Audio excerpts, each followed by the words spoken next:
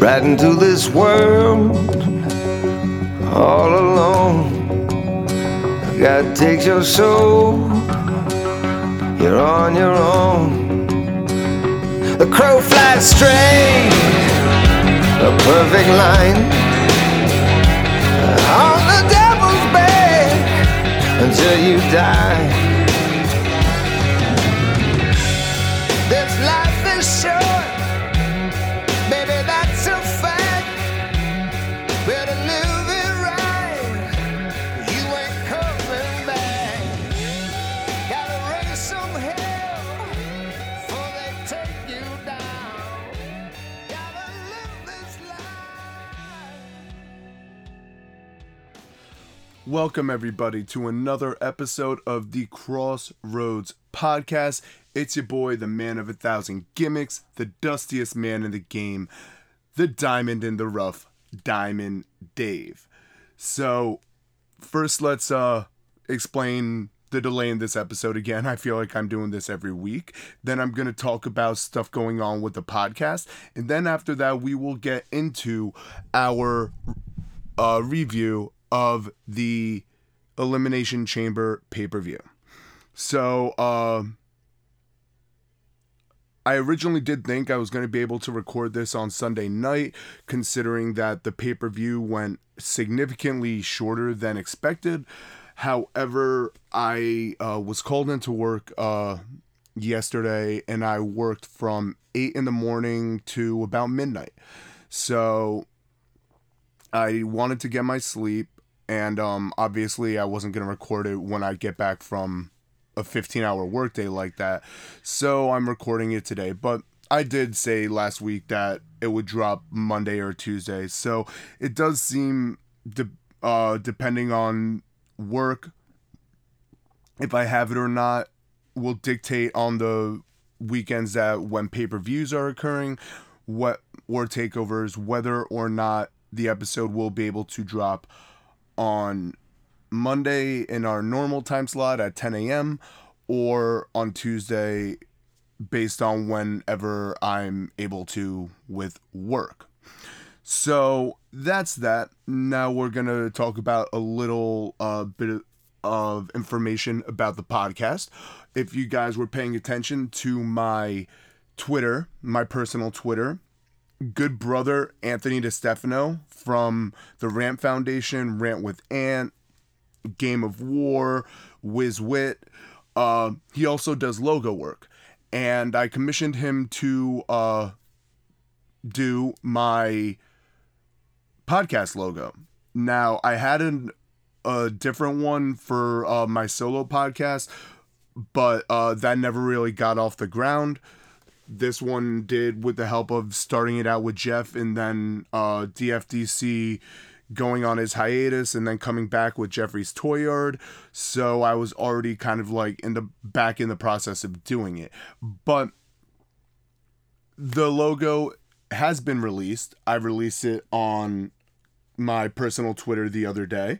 And I did, in fact, change the Crossroads profile picture to the new logo. And today I sent the transparent PNG file to the other guys of the Fourth Wall Pop Network. So you will very soon be able to, in fact, get a beautiful piece of merchandise with the new logo from our Fourth Wall Pop swag shop. Wanted to say a huge thank you to brother Anthony DeStefano for doing the logo. It came out sick. If you haven't seen it, head on over to my personal Twitter and you will be able to check it out. And moving forward, like I said, we will be the Fourth Wall Pop Network will be, in fact, getting off the floor our YouTube channel. So I was doing some consideration on what sort of stuff I could theoretically do for video content, and what I came up with, kind of sticking with the crossroads, so to speak, or like the driving idea is I'm going to do a top 10. I'm not sure if it's going to be a weekly or a bi-weekly, but it's going to be a top 10. It's going to be known as top 10 exits on a highway, etc., etc. And it won't be so much like I talk in depth about like my reviews during the week about the stuff, but stuff within the wrestling world that I consider like my top 10 of the week, whether it be like, matches, champion, event, signings, etc., etc. So be on the lookout for the Crossroads presents top 10 exits of the week, 2 weeks, etc., etc. You can check put your alerts on my Twitter, and put alerts on my personal Twitter. I use that a lot more than the Crossroads Twitter, and keep up in the loop with news about the Crossroads. And also, the Crossroads will be adding an Instagram. We know that there are some users that only use Instagram, some users that only use Twitter, etc., etc. So we're and not just me, actually, every show that's on the Fourth Wall Pop Network, you will be able to find on Twitter and on Instagram. So be on the lookout for that. So now, moving on into the main focus of this podcast is Elimination Chamber. Now, there are a few things I want to get off my chest when I start this off. Initially, we had 5 matches. We had the 2 chambers, Universal Championship match, Women's title match, and United States Championship match. Changes had to be made to the United States Championship match. They had a fatal 4-way on the pre-show, winner going on to take Keith Lee's spot in the triple threat for the United States Championship. Okay, I understand that. I hope Keith Lee's injuries aren't significant. Obviously, there's been a lot of word on whether or not Vince or the higher-ups in WWE see money in him, which boggles my mind because he's fucking amazing, and for a man of his size with his agility and the things he can do, it's amazing. So if they're not seeing something in him that could benefit them, they're looking in all the wrong places. But what really pissed me off is they were able to get this fatal 4-way together. But then for the women's championship, they just canceled the match, even though they were advertising it up through the pre-show. You're telling me that you couldn't have had a fatal 4-way or a triple threat or even just a winner moves on the pre-show for the women's championship. The way they've booked Asuka in her title reigns on the main roster is awful. Absolutely awful. Between losing to Charlotte at WrestleMania, I like that she won the Money in the Bank, and we found out after the fact it was for the Raw Women's title due to Becky taking a leave of absence to become a mother. Obviously, we know now her and Seth Rollins' shoot name Colby Lopez have their daughter Rue. She was born at the end of the year last year. But in that, what really bothered me about the way they're booking Asuka is, while I was fine with her and Charlotte having a run with the tag team titles, even though I don't really understand it, it caused them to not book her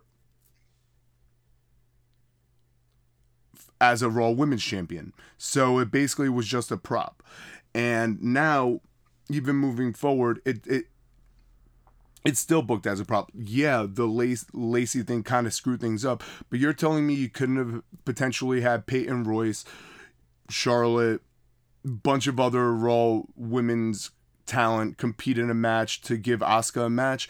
It's absolutely awful. And really makes you wonder on why they struggle with booking Japanese talent so much. Obviously, Kairi and Asuka have been booked meh on the main roster. Shinsuke, ever since he won the Rumble and lost to AJ Styles and started the nuts and balls shit and turned heel, and then with the Artist Collective, he hasn't really been booked very well. But I mean, he has had titles, but it's inconsistent. It's inconsistent at best. That's the best way I could describe Japanese on the current Japanese booking on the main roster. And then even in NXT, they're so talented. Like, why would you not have Kushida go over Johnny Gargano at the Vengeance Day? He's one of the most talented people in the world. He really is. But like I said in the last podcast, he is in fact not done with Johnny Gargano. But I would just like to see him be booked well. Asuka and Io Shirai have been booked well in NXT. Kairi, yes and no, but that's neither here nor there. I would just like to see them book international talent better than they are. Just because either they are not able to promo as well as English-speaking talent. I don't know what it is, but their in-ring talent and character work has the ability to far surpass some of the other talent that's getting more booking decisions. So that's just me. So, as I said, we had a pre-show match, Fatal 4-Way. Winner goes on to face Bobby Lashley and Riddle in the United States Championship match. And those four competitors were John Morrison, Ricochet, Elias, and Ali. Now, I was really curious with Ali in this spot.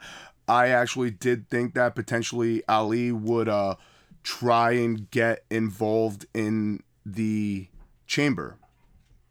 Maybe take somebody out. And I also thought that The Fiend would potentially try and get involved in the chamber. But, I mean, as far as kickoff show matches go, this was great. I mean, you had your good stuff. I was surprised to see John Morrison go on to win the match. So he took Keith Lee's spot in the United States Championship match. Now, with the United States Championship match, I'm torn. I wanted the title off of Lashley. I felt that Ali, Ricochet, Elias, or John Morrison would have been good, but I wasn't completely sure they would put it on Riddle because there's still a lot of uncertainty with his everything going on exterior to the in-ring stuff, like with regards to the lawsuit from the former Candy Cartwright. We don't know what's going on with that, and as I've tried to maintain balance, like you'd never want to write someone off when accusations like that are made. However, in the same respect, you can't rush to judgment against the accused. So I kind of try and take a stance of neutrality until I get credible information, and unfortunately we're not at that yet. But they had Riddle win, and I mean, one of the things, they could have just made it a one-on-one match, but I honestly believe the reason for having the qualification match and into going maintaining a triple threat match was so Lashley could lose the championship without being pinned, so as to not derail his momentum moving forward. And by the end of the night, we're gonna even get into where that leaves Lashley now. But Riddle's your new United States champion. Congratulations to Riddle. Obviously, he's a very talented individual. Let's see what he does with it. So moving forward, I'm gonna get through the bullshit matches, then I'll go into the two chambers, and the fallout from that. Now the women's championship match: Nia Jax and Shayna Baszler versus Bianca Belair and Sasha Banks. Yes, as I said, I did not expect Sasha and Bianca to win. However, what really is bothering me about this whole Sasha Bianca thing is not neither of them. It's Reginald's involvement. You could have very successful women's programs without the involvement of a man. Like, I felt that the James Ellsworth shit with Carmella was stupid. And then when you even think to the fact that the first ever women's Money in the Bank match, they actually had Ellsworth win. Like, I think that's absolutely stupid, and I think that's a slap to the face of the women. Similar to the way of Santina Marella having one of the spots in the Rumble a few years back. There's more than enough talent in the WWE umbrella that you can have proper programs without the necessity of a man. Now, this thing with Reginald, he was Carmella Sommelier. Now he's like enamored, I guess, with Sasha Banks. But really, it's been distracting her. And then going to the back and having like this awkward shit with Carmella. It's just absolutely weird. I don't understand it. I don't know what they plan to get from it. So it is what it is. And I don't understand why you would have Nia Jax and Shayna. In all honesty, my only belief in how that match could have been alright would have been a DQ win. But having Sasha or Bianca take a pinfall loss is not a good move for what is potentially going to be one of your main events for one of the nights at the Royal Rumble. As I figure the Edge match is going to be main event for one night, and I think the Women's Royal Rumble winner challenge should be the second main event.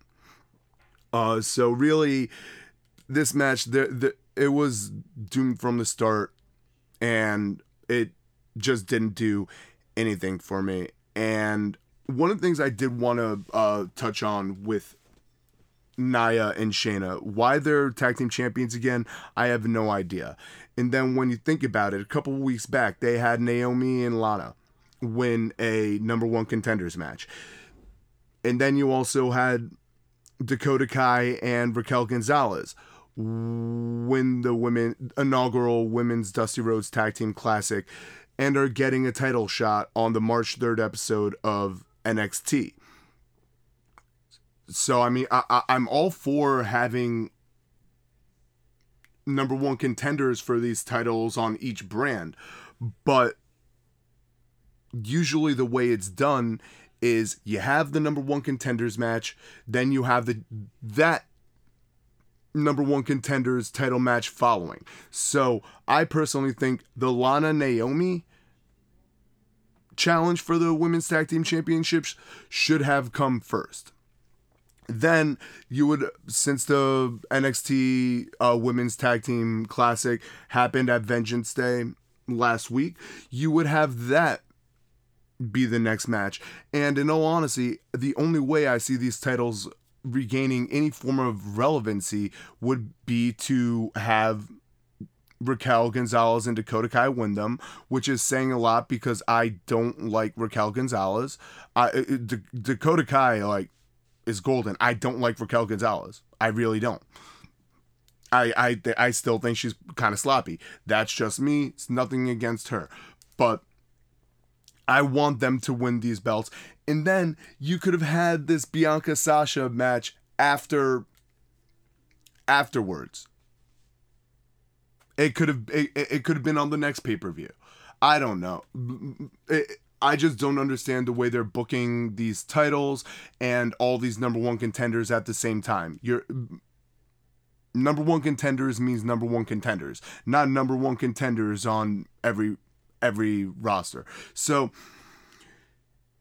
there's that. So now being that the Raw chamber ended up with a lot more like what the fuckness, let's go into the SmackDown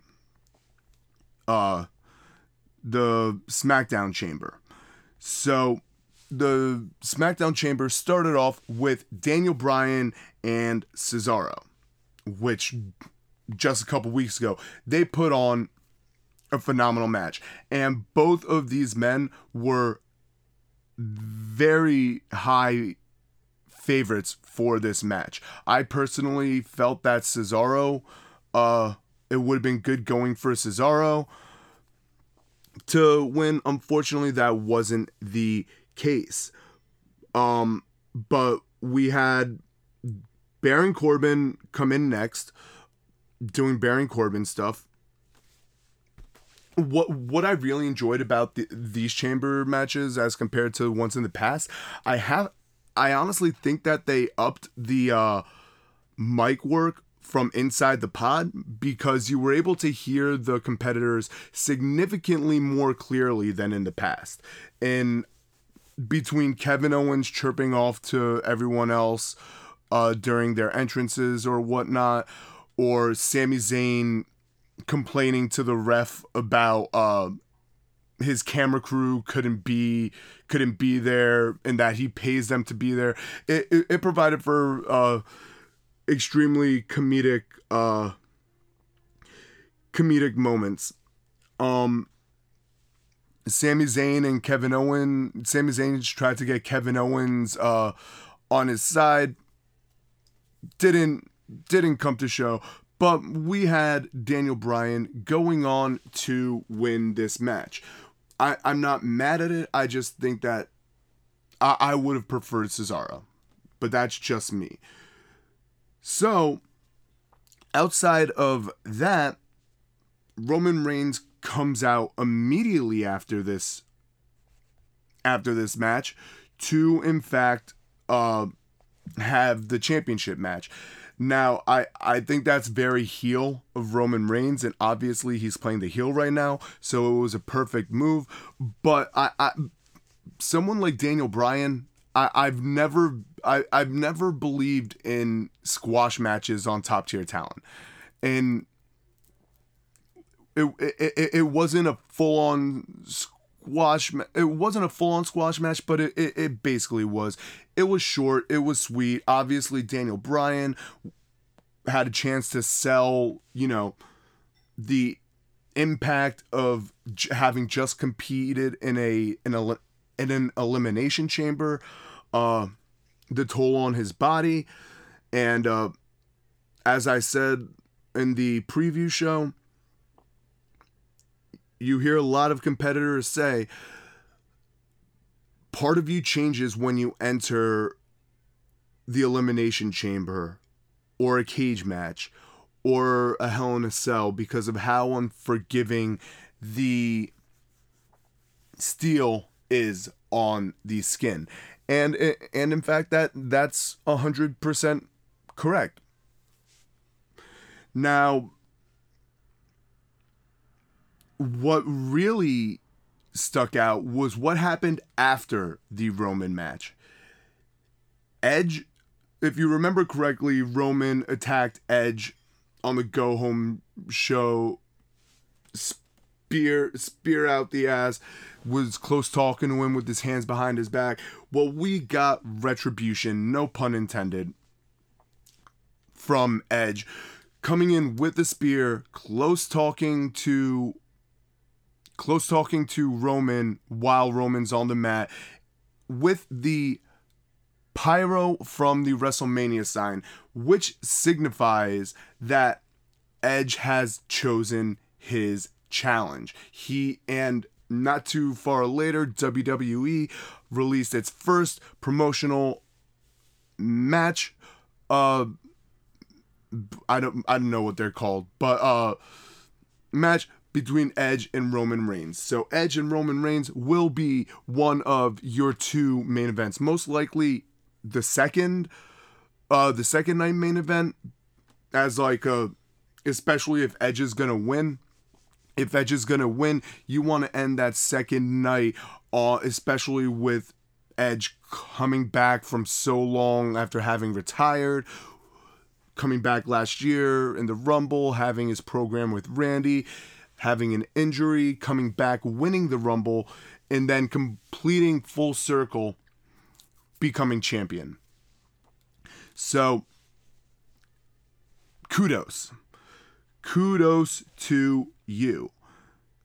So now let's move on to the Raw Chamber. Now, the Raw Chamber was contested between all former champions, Drew McIntyre, Kofi Kingston, Sheamus, Randy Orton, AJ Styles, and the champion himself, Drew McIntyre. Now, one of the comedic moments of this match was AJ not wanting to wait until his the proper time that he was released from his pod, so almost broke the plexiglass from the outside, and AJ Styles scurried in, and he even got an immediate pin. I found that extremely hilarious. However, I think if you, like, while a match like that doesn't have rules, you would at least think they would enforce, if someone breaks out of their pod, they can't get a pin until they're officially in the match. That's just me. I think it would have been a nice touch. Meh. But also after this, we see Omos getting kicked out of ringside by all the refs on the side and Adam Pearce, WWE's resident, temporary, permanent, I don't know for how long, general manager, head guy, I don't know what you want to call it. But I was very surprised, as I said before. I thought that Ali could have gotten involved in this match by taking out Kofi, considering Ali got injured Ali got injured and Kofi ended up replacing him. That led to the debut of Kofi Mania. I was also really expecting to have an appearance from The Fiend, especially with Alexa Bliss having had that seance in the pentacle. I called it a pentagram pentacle. That's just me with the black liquid coming out of her mouth. But I guess they're saving the Fiend return for a later date. Who knows? Maybe it'll happen at Fastlane. Yes, in fact, there is one more pay-per-view between now and WrestleMania, and that is Fastlane, and that is in 4 weeks from this past Sunday.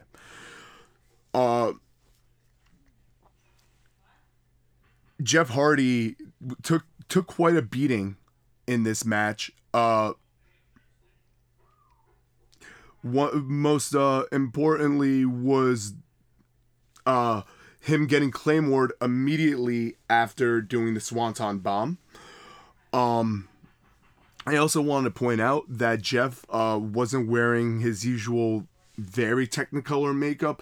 It was very subtle with like the blacks, whites, and grays. He had green eyes, but I wanted to point out the black and white gear was very Willow-esque. For those of you who didn't watch him in TNA or haven't watched some of the promos from his early, before WWE work, Willow is another one of his personas that he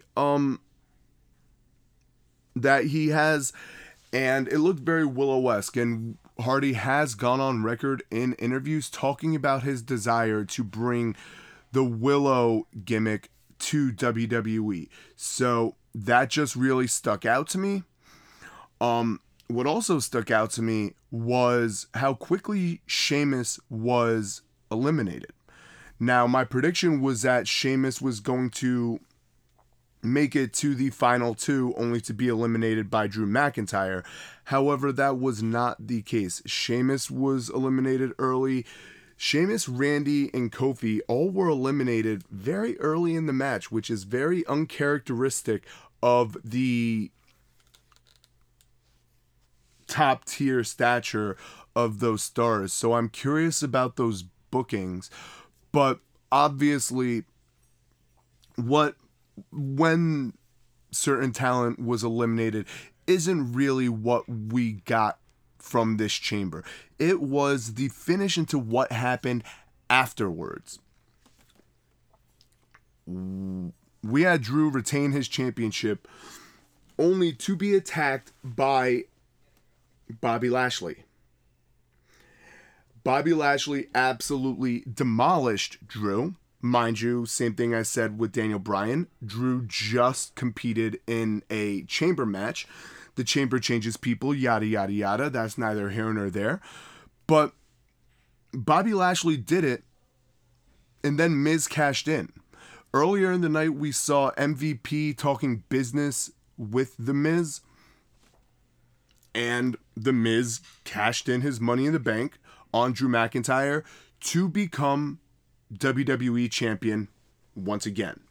Now, I'm very surprised that they did this, especially with the fact that I don't expect The Miz to be a transitional champion.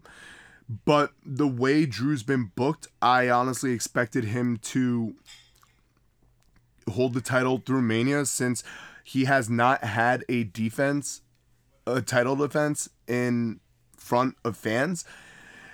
Now, with me saying that The Miz, I don't expect The Miz to be a transitional champion, now where does that put Drew? Because Drew's owed a rematch. Bobby Lashley, we're going to talk about what happened on Raw next week, but you have to figure Bobby Lashley is due for a championship match, and Sheamus never got his one-on-one title match against Drew. So that's 3 different people who have matches between now and when we figure out the WrestleMania program. Now,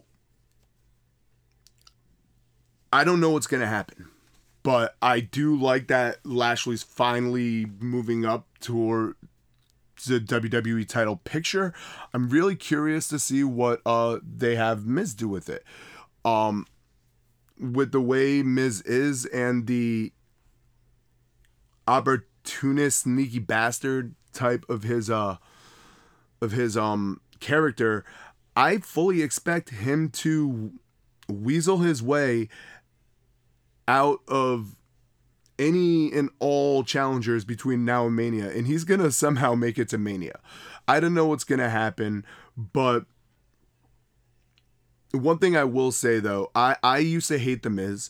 If you used to listen to me on the podcast I used to be on with the Kings of the Rings, I hated The Miz for about my whole tenure there. And I finally became a fan of his towards the end of my tenure with the Kings of the Rings. And I do have to say that, considering my first thought of The Miz was Real World, Escape from Back to New York, and him saying he was going to be a wrestler, The Miz, kind of taking the idea from The Rock with the Mike The Miz Mizanin. And then, he was a very douchey character when he first came to WWE. Time and Tough Enough, hosted Diva Search, etc., etc. But you got to give the guy credit, because literally he's never complained about his position. He's never he literally goes out there week in, week out. He's rarely, if at all, injured, and he impresses those in charge. So congratulations to the Miz. I'm actually excited for this title reign, but I do want to emphasize I'm not a fan of so many of these titles having been hot potatoed. The Universal Championship before Roman was hot potatoed for a while. The WWE Championship just last year. Randy Orton, Drew McIntyre, Brock Lesnar. The United States Championship, you had Apollo, you had Bobby Lashley. So I want to start seeing some memorable title reigns and not these short like couple month things, unless that in those couple month things they actually do some good work. Because yes, back in the day, titles used to change hands all the time. Like you would have big title changes on Raws and SmackDowns and as well during the Attitude Era. But I also do feel that those storylines, they hit with the fans a lot better. So I don't know if they're going to keep booking these short reigns, if they have to. Well, we know they have to significantly improve their booking, but it needs to be improved immensely if they're going to keep doing this with these short title reigns, because these short title reigns, you would, after you're your ex whatever champion, like women's champion or world heavyweight championship, like that's a title that's supposed to follow you, former champion. But if you don't have a memorable reign, what's supposed to make the fans give a shit that you were champ for a couple weeks? It's stupid, and I think it's taking away from a lot of these performers. So I am glad that we finally have a conclusion to the Money in the Bank saga, because they also hot potatoed that. Why would you put the briefcase on Otis only to have Otis lose it to The Miz due to his partner turning heel? Like, it doesn't make sense. Hot potatoing doesn't make sense. So that's just me. So overall, Chamber was all right. I mean, it lost significant points for me because they kept promoting a match that they had all intentions of just removing. Like, as of my preview, they had, while we figured that it would at least be changed or canceled, it still was, at the time of recording, being promoted as a match on the card. And yes, everyone on Twitter has been saying cards subject to change. Yeah, I understand that, but still, you're telling me you couldn't find anybody in the back. And someone even on Twitter, I found this hilarious, was joking around how it's not that nobody's ready for Asuka. Nobody wants to face Asuka, and superstars would much rather get pregnant than face Asuka. Becky Lynch got pregnant, and the Money in the Bank ended up being for the Raw Women's Championship, and Lacey was due to face Asuka, and her partner get pregnant. So I just found it funny that, yeah, I guess facing Asuka just improves some of these superstars' fertility. I also would like to see some tweaks to the Asuka character. I can mention week in and week out, I would love to see her darker Kana gimmick come back. I don't know if we're ever going to get that, because let's be serious, WWE doesn't like continuing gimmicks that were made famous in other promotions. So I don't know, but we got to keep it fresh. So Chamber was decent for what it's worth. I still think having, between Royal Rumble and Mania, having 2 pay-per-views is crazy. You had Royal Rumble on the 31st of January. You had Chamber on the 21st of February, so 3 weeks after Rumble is a pay-per-view, and then 4 weeks after Chamber is Fastlane, and then, if I'm not mistaken, 3 weeks after that is Royal Rumble. So that is a lot to pack into a 2+ month period, a 2 week or two, give or take, month period. So that's the end of the show. Also, one thing I do want to comment on, I think WWE is really stupid for not letting Kairi Sane do a big match in Stardom. Yes, she's still under contract, but she's just doing ambassador work right now. And if they do want to get a foothold in an eventual NXT Japan, you would think her appearing in her former stomping grounds of World Wondering Stardom would have been great. But of course, the WWE brass were not on board with that. And World Wondering Stardom even asked if she could be in a battle royal type match, similar to how the at Wrestle Kingdom, New Japan does the battle royal, the Rambo. I don't know. I think WWE is really petty for that, and I think WWE is petty for the way they treat their employees. I think WWE is really petty, especially with what you're seeing with all of this Kross brand stuff with some of the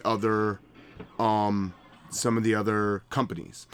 So now we're at the end of the show. It's time to get into all of these social media tags and whatnot. You can find yours truly, Diamond Dave, the host of the Crossroads podcast, on Facebook, DAVID space MALKIEWICH. You can find me on Instagram, OZTEP08, and you can find me on Twitter at INDIE_DUSTYDAVE. You can find Juniper, Queen Juniper of the Bunfort, first of her name, Lord of the Playpen, Master of Tritos. You can find her on Instagram at JUNIPERBUNZ. She actually just surpassed 1,500 followers. I haven't even broke 1,000 yet, so my bunny rabbit is more enjoyable than I am. Doesn't surprise me. And you could also soon, like I said, be on the lookout for the Crossroads podcast coming to Instagram. When the account's made, I will in fact make an announcement. And you can find the Crossroads podcast itself at TheKrossRhodes. And you can find all episodes of the Crossroads, old and new, and the pit stops on Anchor. And you can find our Anchor at FOURTHWALLPOP. And be on the lookout on that Teespring, the TeePublic, for the swag shop, because the new logo will be on the shop very imminently, and you will be able to have your very own piece of Dusty Diamond Dave's first piece of merchandise ever. Like, this is a big deal. I'm not gonna lie, I've always wanted to have a shirt. Back with the Kings of the Rings, it was always like we're getting to it, and we just never got to it. That wasn't anyone's fault. It's just obviously merchandise isn't on the forefront of what you want to do. But I'm so stoked about the logo that Ant made me once again. Thank you, Anthony DeStefano, for doing such great work on the logo. If you guys need commission work, I strongly recommend hitting him up. He will work with you to bring your ideas to life, and he's very professional. One of the goodest of good brothers. So until next time, you've been listening to Diamond Dave, and remember, hashtag make it pop and hashtag TikTok do the work. Until next time, Diamond Dave out.